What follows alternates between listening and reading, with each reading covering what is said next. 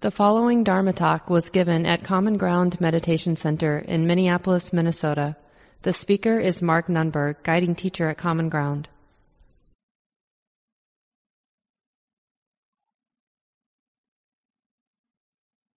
It's nice to see everybody here tonight.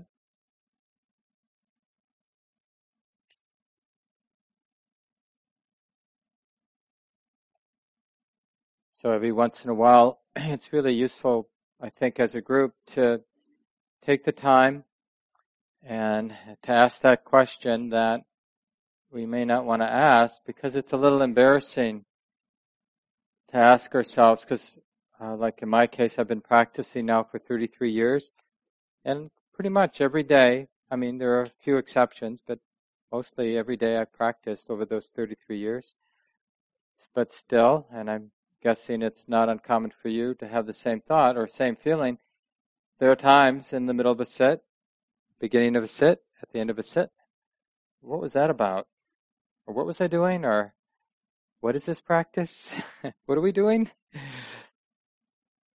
So it's useful, and I was saying this morning in the talk for the Sunday morning group that, one of the shadows of the situation we're all in, where these teachings about meditation are now very available, and there are so many different approaches. Most of us have heard so many different instructions that the shadow is that we get confused, because there are different ways to practice.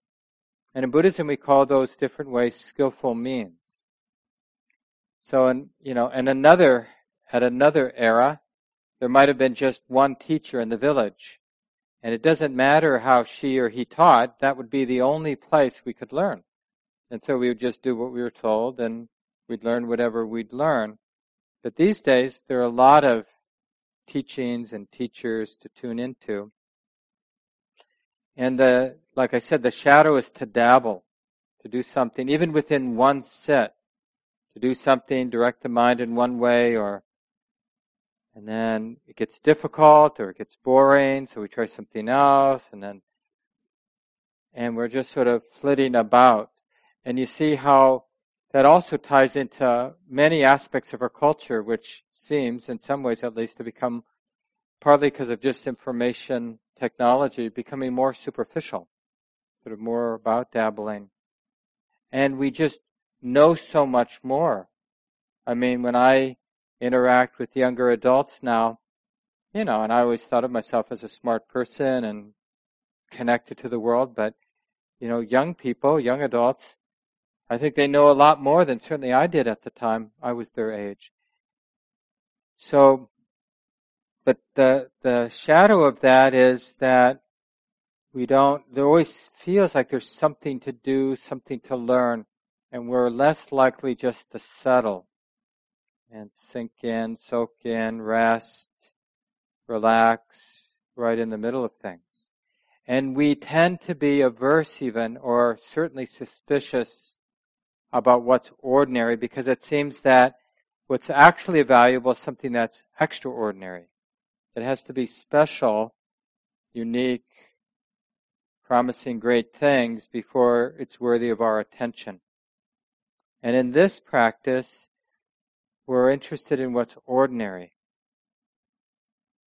So I think it would be good today, it'd be nice to hear from a lot of you, and just to reflect on what is it that we do when we sit and meditate. And there are a few values or few things that no matter the particular skillful means or meditative technique that you've been working with, there are a few things in this style of practice that we can bank on. Like, if it doesn't have something to do with the present moment, you're probably missing the point.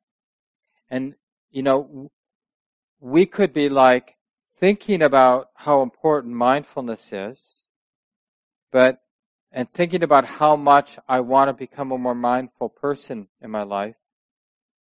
But if we keep that value of here and now, we see that thinking about mindfulness has nothing to do with here and now.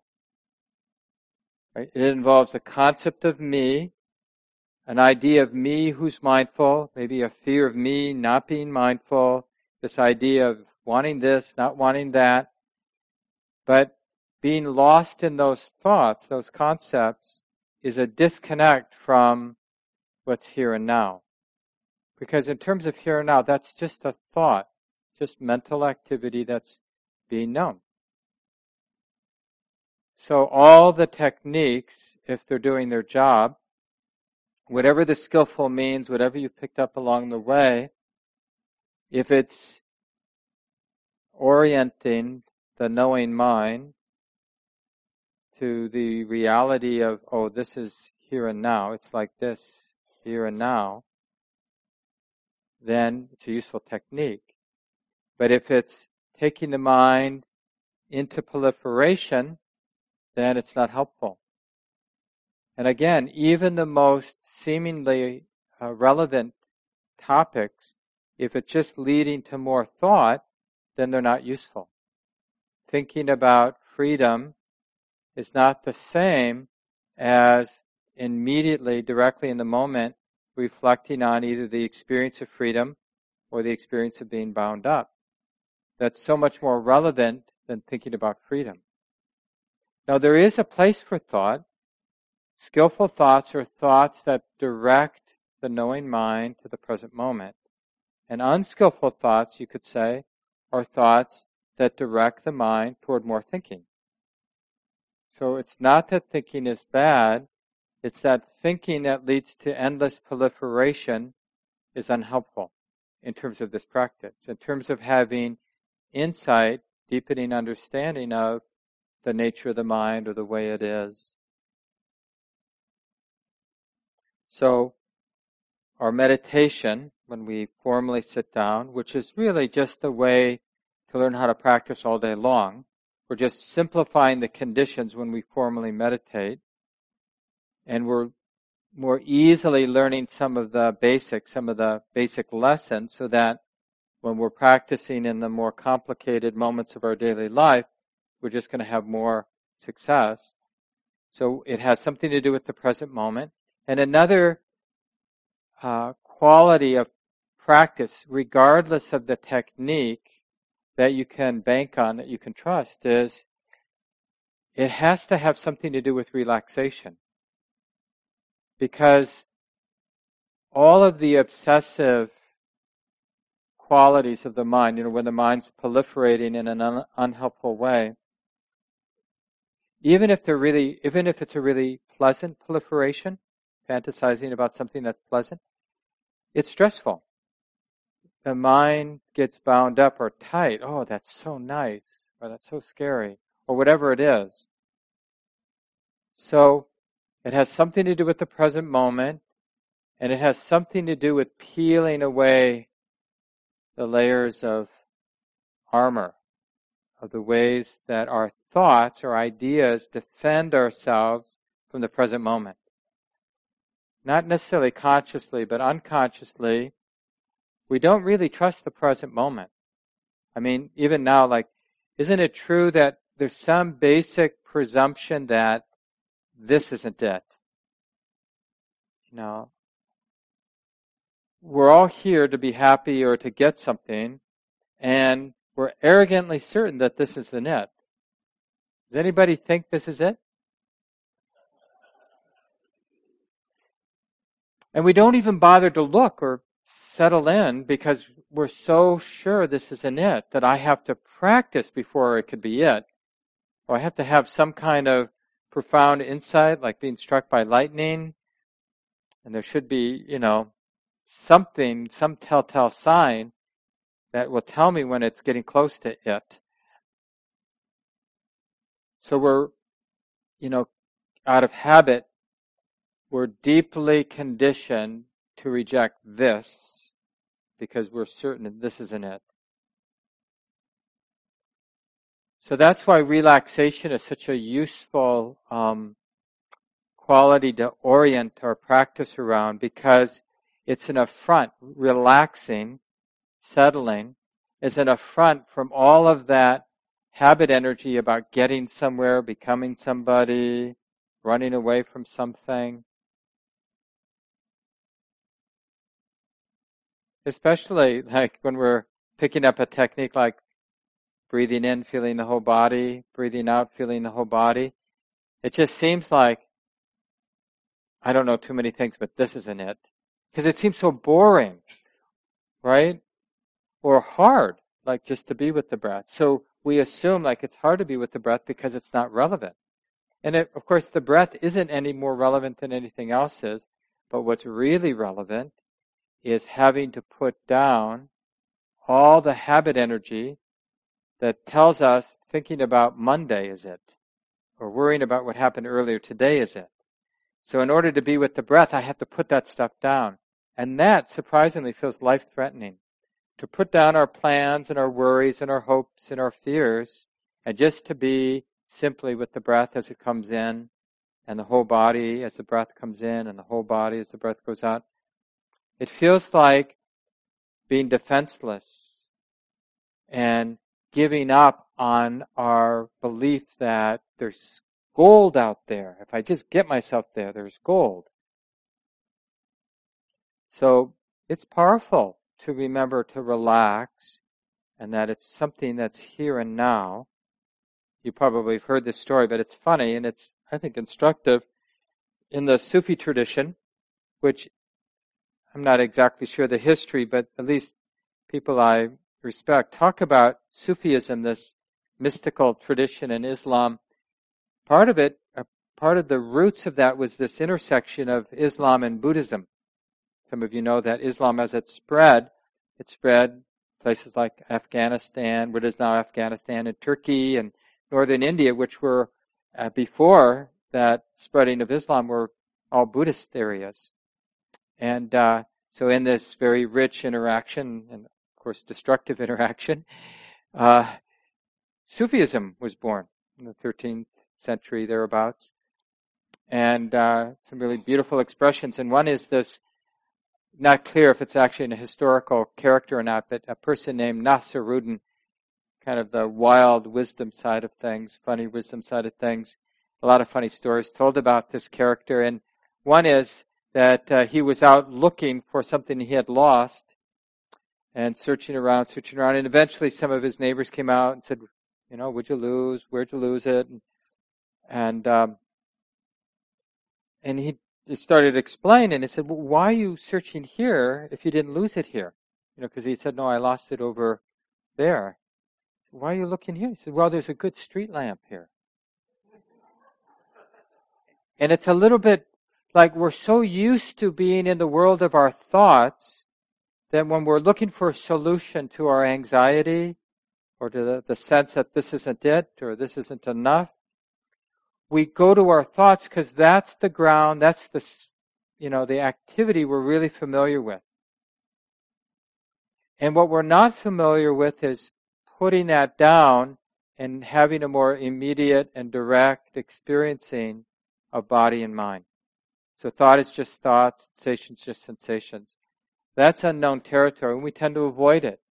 It's a little bit like the wilderness, and we're comfortable in our nice village. And, we have all these sort of preconceived ideas that we've learned culturally. There are monsters out in the woods. And so I'm just going to stay in my familiar territory. And we fill it up. We listen to the media. We talk to our friends. We text. We stay in this world of our stories. So, we have many techniques. We have one of the primary avenues for practice is to be aware of the body because it's relatively concrete, and to bring the attention to the body, especially in a wholehearted way. The thinking mind can't be obsessive and be intimately present with the body. You just can't do two things at once. So if there's a wholehearted, mindful awareness of the body, then the mind is not mindful of whatever ideas I have about myself, I have about the world, I have about you. That has to cease. And so the mind, when I have some continuity of awareness with the body, I also have freedom from the obsessive habits of the mind to be attached to the projections of my thoughts. I'm good, I'm bad, the world's good, the world's bad, or whatever complicated or otherwise ideas we have, that literally ceases for a while, and the mind experiences freedom from those obsessive tendencies. Now, if we're not feeling that when we're with the body, it's because we're not wholehearted enough. We don't have enough confidence to really give ourselves to this very simple technique. And of course, there are many different techniques. You can use awareness of hearing, whole body awareness, just feeling the particular sensations of the breath. You can use mantra. I mean, there's this initial stage of practice where we're learning to let go of the world. There are many different techniques, but you have to dig in with one, so you're training your mind to let go of everything. And instead of saying, let go, let go, let go, you just give yourself. It's really an act of love. You know, we give ourselves to something ordinary and trustworthy, like being present with the body, being present with walking, being present with knitting, being present with breathing in or breathing out or hearing. Not in order to think about those things, but it's got to be a continuity, right? So it's not enough to be intimate with the body in a moment. It's all about sustaining that intimacy. And very quickly, if you have some continuity, the mind, the awareness begins to experience freedom from mental constructions, from the concepts we have.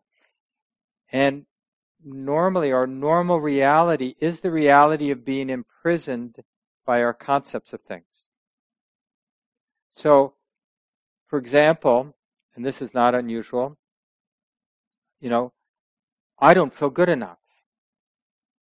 And so when I'm up here, for example, in front of a group of people, even though mostly I have to really be present with the thread of meaning of the talk I'm giving, there's just enough distractedness, right?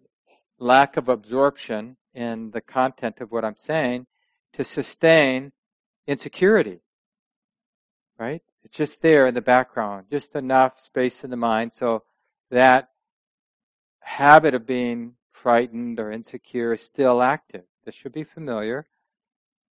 But when I'm really just in the giving of the talk, then I get really high, because for a while I'm not an insecure little boy wondering what people think, right? And it's the same with any activity. If we're there 100% fully, some of you play music, right? Good musicians, good athletes, good artists, good parents, good lovers, good people know how to give themselves completely to whatever they're doing in that moment. And not only do they do that activity wholeheartedly, but they come alive because they put everything else down in order to do that one thing 100%. So in meditation practice, that's the first stage, is to learn how to put everything down. And generally, two things really support that. One is feeling safe, so finding a time, a place, a way to sit where you feel safe. And the other is, and related of course, is the mind finds what it's being asked to pay attention to interesting or even pleasant. That's why if you can just get a head of steam, what actually happens, let's just take mindfulness of breathing and mindfulness of body sensations, because that's often the kind of instructions you get when you come to Common Ground. So let's say breathing in, feeling the whole body, breathing out, feeling the whole body, and somehow you think, I'm going to follow these instructions. You really give yourself to them. And so when you're breathing in, the awareness is attuned to the sensations of the body sitting. Although the awareness of the body sitting has nothing to do with that concept, right? So like when I say body sensations aren't that thought body sensations. That's the hardness, softness, the vibration, the tingling, the lightness, or whatever you feel in your body. That's the body. It's not a concept. Body sensations have nothing to do with concept. It's the direct warmth or coolness, the directness, immediacy of the sensations. So when we're there and we start having some continuity being with the changing sensations of the body, then after a while of continuity, what begins to be most relevant in the present moment isn't the changing nature of hardness, softness, tingling, warmth, coolness, or whatever you're feeling in the body. But the most relevant experience is that the mind is present in this wholehearted way. So it becomes pleasant, not because the body is pleasant, but because the quality of the mind is really wholesome. The concentration or the samadhi itself is beautiful, blissful. So the more you get continuity, and it doesn't matter what the object is, it can even be knee pain. So initially, let's say, you can't really be with the body because the knee pain's saying, honey, pay attention to me. So you do, right? Because that's the predominant sensation. You open to the body, but it's like the knee pain's right here, and the rest of the sensations are sort of in the periphery, right? But you've got some confidence in your practice. So breathing in, feeling the body, which is mostly knee pain. Breathing out, feeling the body, which is mostly knee pain. And you stick with it. Feeling the knee pain, the throbbing, the aching, the twisting, the burning. Not your thoughts, why is my knee hurting? Why is this happening to me? This isn't fair. That's not knee pain. That's thoughts, and that's hating knee pain, right? Or afraid of knee pain, but it's not knee pain. So you're there with the knee pain. Well, eventually, the quality of awareness is wholehearted. It's continuous. It's 100%. And the wholesomeness of that quality of awareness actually becomes, in a sense, the bigger object, the bigger experience than the knee pain itself, even if the knee pain is really intense. But the concentration sort of moves in, and when you look at the present moment, the big thing in the present moment is the beauty of a concentrated mind, even though the means to that concentration, that stability, was knee pain. And then it's really pleasant. And then it's relatively easy to sustain the concentration because looking, being aware, relaxing, accepting, being continuous with something that's beautiful is relatively easy. Initially, it wasn't easy to be stable and continuous with knee pain, but you sort of break through the threshold and then it's relatively easy. And some of you know this experience, and when I'll open it up in just a few minutes, it'd be really nice to hear from a number of people about how you practice, what you've learned works and doesn't work, and then some of your experiences of dropping the world of this and that and good and bad and me and you and entering this world of continuity of present moment awareness and beginning to notice the unification of the mind, like the mind is coming together in the knowing of the present moment. And that unification, or what we call samadhi, concentration, itself supports the continuity of the concentration. It's like a positive feedback loop. In the same way, when we're struggling with the knee pain or struggling with a disturbing thought, the trying to control it reinforces the instability of the concentration, right? And we get more and more restless, more and more uneasy, and we just want to get up and leave because the sit feels so unproductive. And it is, in a sense, not helping. Of course, it doesn't help to stop. What helps is to start over. Okay, whatever I'm doing is not working. So take a deep breath. Remember, there's just a body and a mind here, sitting. Can that be okay? So just start over. Okay, and there's sensations. Well, can I open to these sensations? Breathing in, feeling the body just as it is. And if the body is not, like if the mind is unwilling to be sensitive to the body because it's uncomfortable, too painful, then maybe work with hearing. Give your mind an object that it's willing to open to. And then I'll just mention one last thing before opening it up. So when you get some stability, that's a good definition of concentration, stability or a stable beautiful, happy, clear, no agenda, so equanimous mind, then that's the mind that can better understand what the mind is. So then we do more formally what we call vipassana, or wisdom practice, insight practice, because now we're using that stability. Of course, we needed a lot of wisdom just to get there. Like, I don't really need to plan that right now. That's wisdom. I'm just going to come back to the body. But then once we get some stability, then we, in a sense, we just let go. And we let that clarity and that balance and that stability simply notice what comes, what, in a sense, presents itself in the space of awareness. Okay, now this is being known. It feels like this. Can that be okay? And now the next object, it might be a memory, it might be a sensation, it might be the pleasantness of a concentrated mind. But whatever it is, moment by moment, something is being known. And whatever is being known has a feeling. And the mind, the wisdom in the mind is understanding, okay, this is being known. Can this be okay? So, in that very subtle, stable way, the mind is learning how to let everything be what it is. And that's another way of saying learning how to be free. But in this very unique way where the mind is in a refined place, we're learning, I can just let life be. I can let life happen. And we learn it in a very subtle way, and then later when we're back in the world, when it's not so subtle, we try to take those insights like, I can radically trust whatever's happening, whatever comes, including I can radically trust this personality. Doesn't mean I'll be skillful. It means that if there is unskillfulness, I'll see it. The mind, wisdom will see it. And we'll go from there. We'll learn from that. But we're just learning to let it all be a natural process. Life.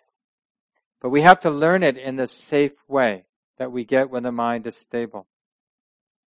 Okay, so just kind of in a rough way, giving the terrain of our sitting, and it'd be nice to hear from people now. And most of you know we have this beautiful donation, and it's a directional mic, so you have to hold it close to your mouth and have it aimed right at your mouth, not like this. So if you have a comment or a question, a little sharing from what you've learned in your practice, just raise your hand and I'll pass the mic. You want to pass it over to Doug?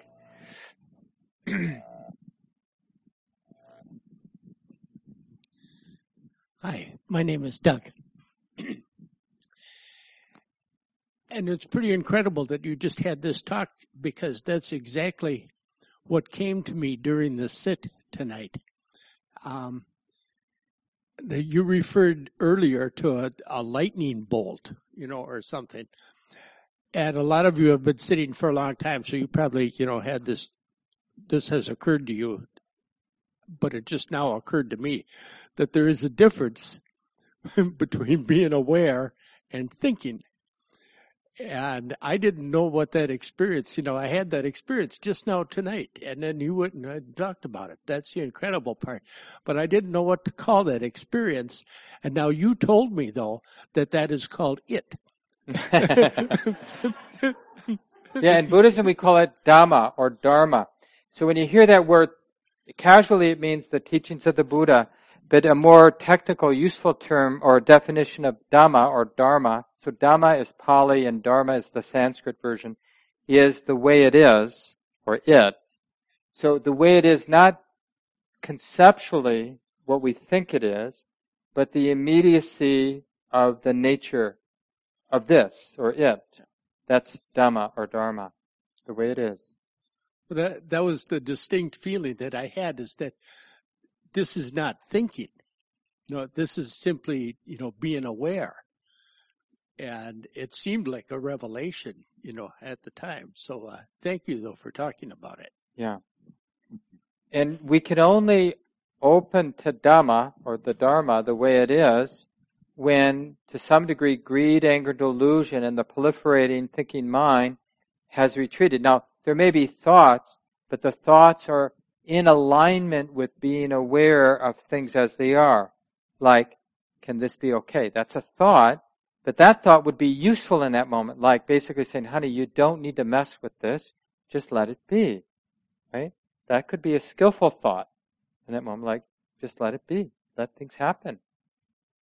Because the knowing, the awareness, we don't have to do it. The awareness is just there. It's like the background of the mind. But we think, I got to be mindful. But mostly when we say, I got to be mindful, it's sort of a misunderstanding of what mindfulness is. Mindfulness is more about what the mind is not doing than what the mind is doing. Yeah, thanks, Doug. Other thoughts that come to mind? All the way at the other end. Thanks, Nick. And Marta, maybe the light's a little bit brighter so people can see better.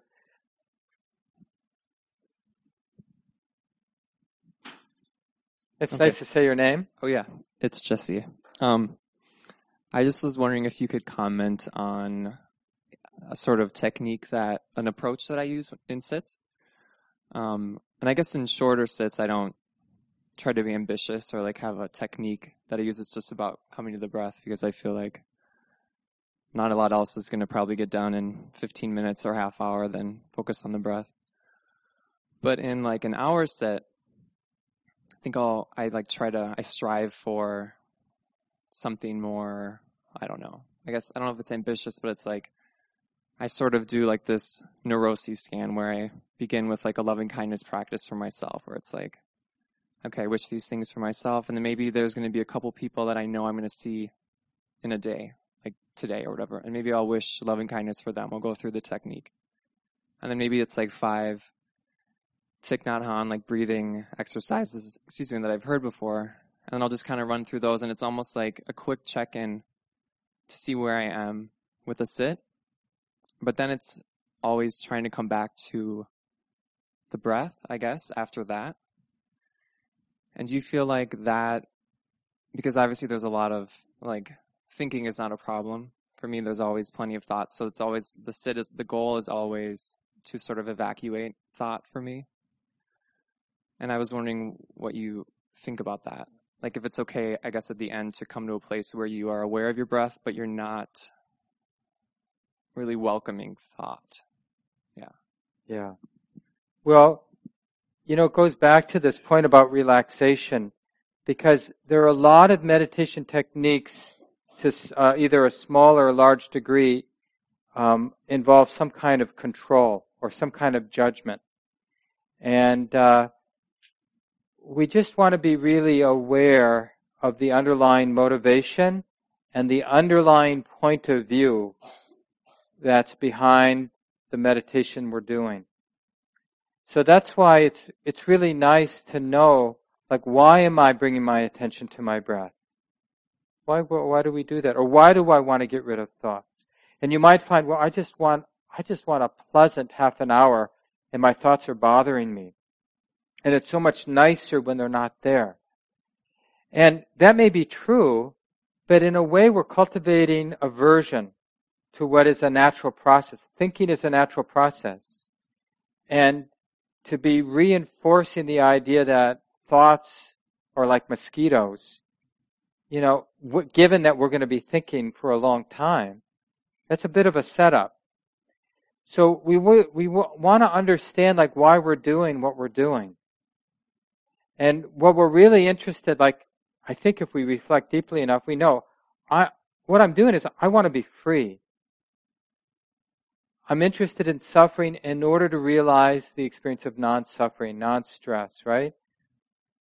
So that means that our practice is really about deepening understanding, like how do I get bound up? How do I experience freedom from being bound up? So that's what I would remember, that even when you're doing something like retreating from your thoughts, trying to get some space from your thoughts, it's not seen as an end in itself. It's just like, right now, I just need some space. I need some freedom so that I can better understand how my mind seems so oppressive sometimes. So that everything we're doing is in the context of deepening understanding. And that's really what distinguishes some of, like the Buddhist teachings from some of the other meditative, contemplative techniques out there, is the Buddha, in his diagnosis of what's wrong with us human beings, it's that our understanding, our perception of what this is wrong. So we need the whole idea of calm isn't an end in itself to be calm. It's to use the calm to better understand how it is that the mind gets bound up and how it can be free. So it's good to remember that at the beginning and at the end of the sit. Okay, I'm using different techniques in order to have enough stability, enough balance of mind to see how it is that suffering arises, how things get all tight, and how things get released from that tightness. That's what we mean by insight. We've learned something about how the heart or mind gets bound up, or something about how the heart and mind becomes unbound. That's what we mean by a good sit. Not just that we've had a really pleasant go, because some people, just because of the particular conditions of their mind, they have a lot of pleasant sits, like they take up meditation and they get relatively calm and peaceful, but they never learn anything. And other people have a lot of unpleasantness when they're sitting, but over time, gradually, they learn a lot about their mind and how to be free no matter what's going on in them or around them. Well, that's what I'd like, right? I'd like to develop a lot of wisdom so that my mind, my heart, is free no matter what kind of things are getting triggered in me and what kind of things are happening around me. Because then I don't have to be anywhere else in order to be free. I can be free no matter what you trigger in me. You can make me defensive or insecure, and wisdom in the mind will understand, well, that's just that feeling, right? And it won't react. It won't pick it up and construct a me who's insecure, who doesn't want to be insecure and doesn't want anybody to know I'm insecure, right? Doesn't do any of that because there's wisdom. And when death comes, the mind doesn't have a problem with that. I mean, that's what wisdom by definition, from this point of view, wisdom is that quality of the mind that can allow things to be the way that they are. Doesn't have a problem with things being the way that they are. So we always want to put our techniques or our practices in that context. Understanding that when we're overwhelmed by life, just to be honest, a lot of what we want is we just want a vacation from our stress, right?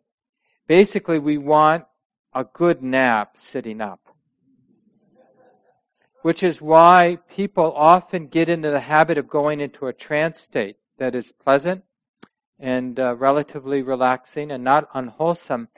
But if it becomes the habit, like some of you have been practicing for years, you really want to be on the lookout because the mind can get in that habit and then it's really hard to break the habit. And as soon as you sit, it's like the mind drops into this place and it's relatively pleasant, it's relatively stable, and it's like a good nap, but the mind never learns anything in that place. So year after year, you're getting some refreshment, or day after day, you're getting some refreshment, but there's no wisdom slowly, gradually developing.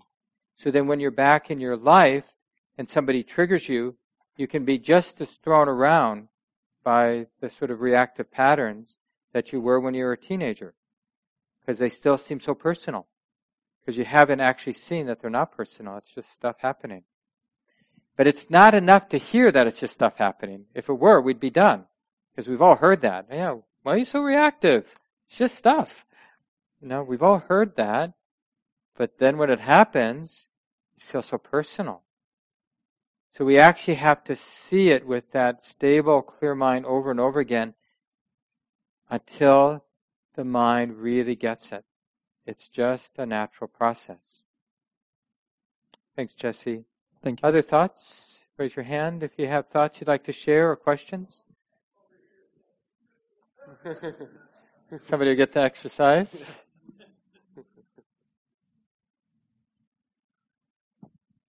Yeah, hi, my name is Robert, and I just thought of a question when you were sharing just now, Mark. I guess when I sit, there's a lot of unpleasant, whether it's anger, sadness, hatred, etc., and then I ask, can this be okay?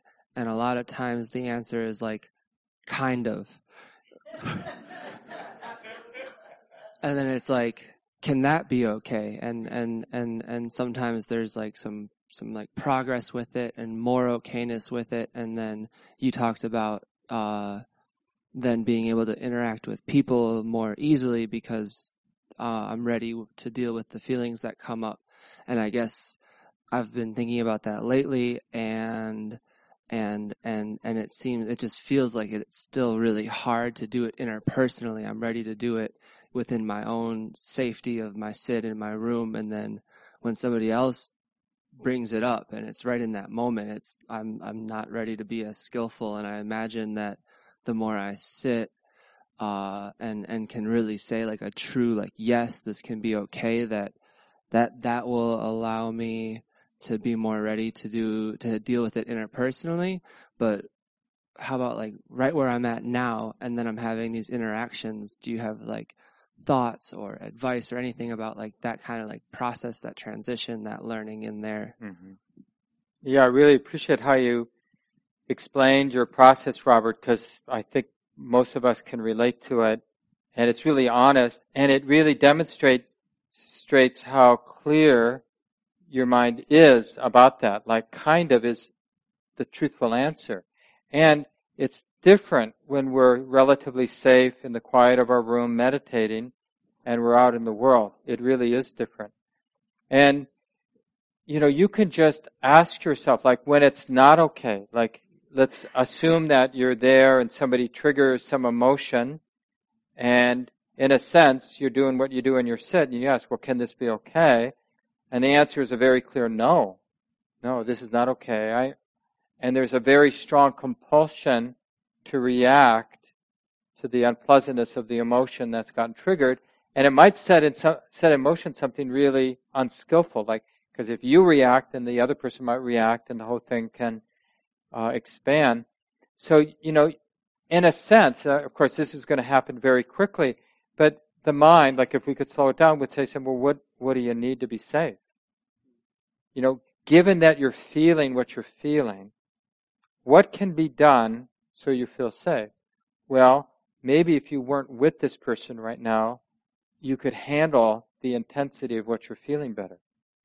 Okay, how can I skillfully get out of this, move toward a more safe environment? Or maybe what we can say is to the person, boy, I'm feeling a lot right now, and I don't want to be unskillful. I think I have to go. Or it's really hard right now for me. It's like what we hear if you ever take a class on like wholesome interactions. They always say use I statements. So instead of saying, hey, you're really bothering me, I'm feeling a lot of pain and it's because of what you said, we put an I statement, I'm feeling a lot right now. There's a lot of pain in my body, in my heart. And I don't really know what to do with it. So I need a little space. Now, some people you can actually say something like that to them. And then the neat thing about the way our mind works is later, when you're feeling you've got some space, you're back home or whatever, we can use our imagination and we can practice now bringing it up with our imagination. Okay, that person, the situation was like this, and then I said that, and she said this, and then I felt that. And then you can go back to what you said earlier. Well, can that be okay? Because now, and you gain the confidence, like, yeah, it can be okay. And that transition is going to be hard, but it sounds like you're doing exactly the right thing. You work with it where you feel safe, and then you do just the best you can when you're out in the world. And then then you reflect on it in hindsight. So the Buddha says this very clearly, says, before it happens, you reflect on it. Like, you might see that person today. And then just knowing that may trigger it. And then you can ask, well, can that be okay? This is in the morning, hours before you see them. And then while they're there and they're causing you to react, you work with it. And then after, right? So we're practicing being skillful. And then even when we're not skillful and we're reacting with anger, let's say, or closing down or whatever we do, then we notice that. Well, can that be okay? Can we forgive ourselves for having been so unskillful in that moment? Yeah, I can, because now with some space in my mind, I realize that was unavoidable. Given everything that was at play in that moment, it couldn't have been other than what it was. the mind, the heart, the body. It was just as skillful as it could be in that moment. So we make peace with it, even when we're unskillful. Maybe not in the moment, but then later in hindsight. So just because we so-called blew it and we weren't that skillful, we can continue to process it after the fact by bringing it to mind. So mindfulness, we're being mindful of the memory of it. And of course, the memory is triggering a lot of the same emotions.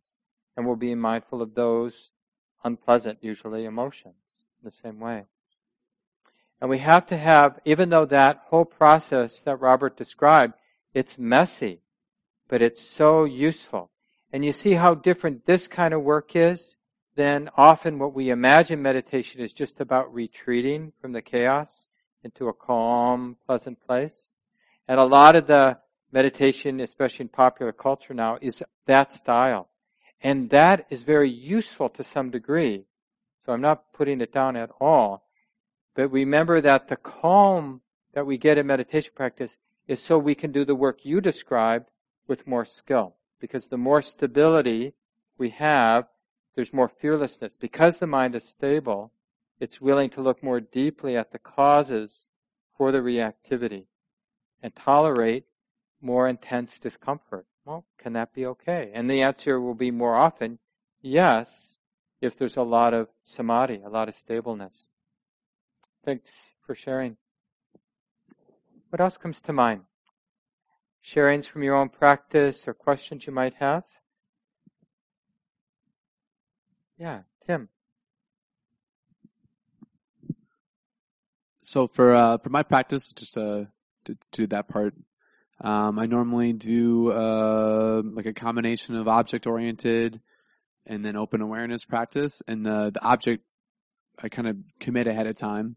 And more often than not, it's like the sensation of breath. But sometimes it's like, if I'm on retreat, sometimes I will choose for the object to be thought, like to try to be present with the thought in the absence of thought and to see it without judgment.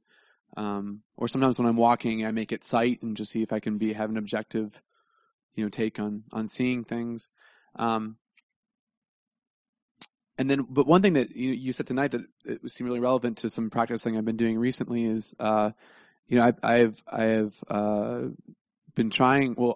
For a while, I've been trying to do this thing of like knowing the knowing, like making the knowing mind the object of awareness, which is something I've heard you talk about before and other Dharma teachers talk about before, and it just confounded me for the longest time. It's like is what I'm knowing right now the knowing mind, or is this a thought, or like am I doing it right? It just didn't make sense. And then, actually, in a moment when I wasn't like formally practicing, but I was just trying to be mindful in a day, sometime during my day, I was really, really anxious, and I was having all these kind of like automatic anxious thoughts, and I realized that I could know that those anxious thoughts with anxiety, like the knowing could be colored by anxiety. I could wonder if they were going to go away, worry about the anxious thoughts. I could know them with anger and try to push them away and be frustrated that they were there. Or at times it's possible to know them in a way that's totally objective. And that it's amazingly, if I can make the focus that calm, objective knowing, even if the object is something anxious, it's like the knowledge of that objective knowing kind of fills up my brain. I don't know if I articulated that in a very coherent way, but what you were saying tonight really clicked with me about that in terms of, you can fill your mind with something that is, you're talking about the knee pain. You can be looking at something that is itself unpleasant, but if the way you're looking at it is objective and calm, that can kind of fill up your mind. Yeah, absolutely. And it may be good to tease out the two ways that happens. One is when there's a lot of samadhi and the mind is really stable, and the pleasantness of that stability is a counterweight to the unpleasantness of the object, like the anxiety that you were talking about, Tim. But the other, and this is more the way you were talking about it, is wisdom can also be the counterweight. And one of the ways that wisdom can be talked about is the way that Tim was talking about it, which is, and again, there is no perfect way or every way you talk about it is slightly imperfect.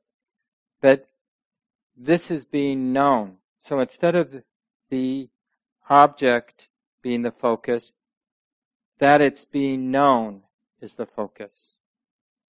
You see, because when we remember, like right now, we're all having an experience.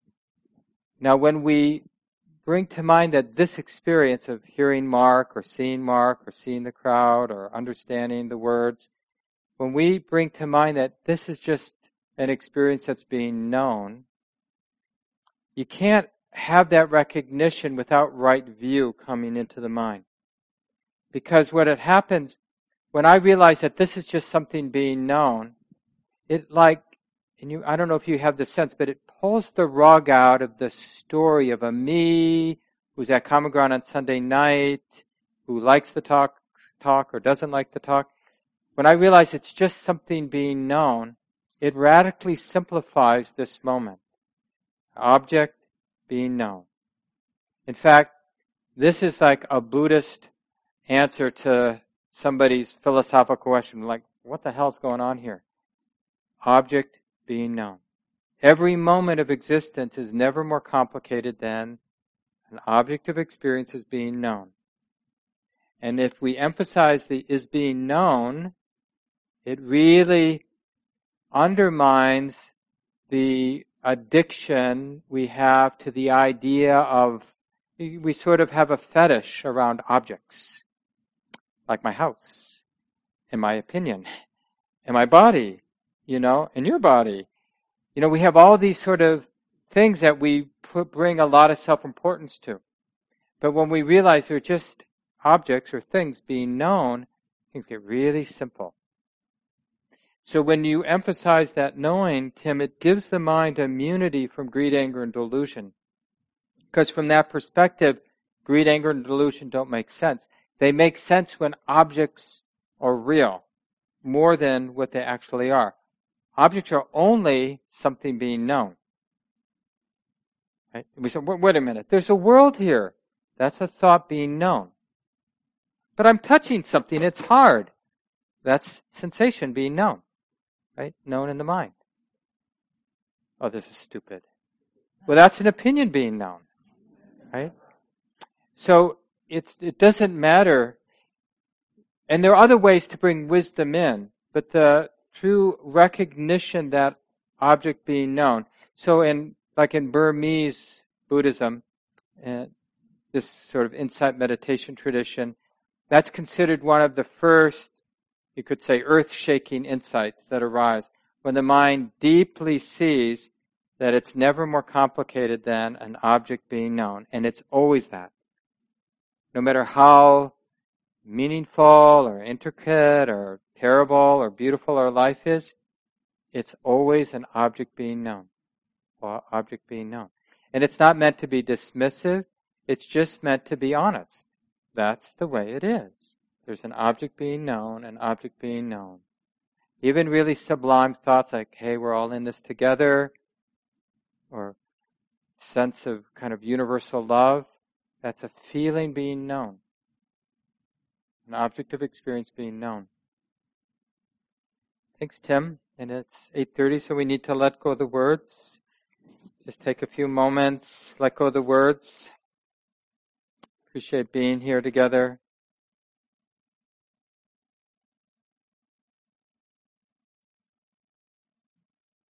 Realizing that this is just this experience being known.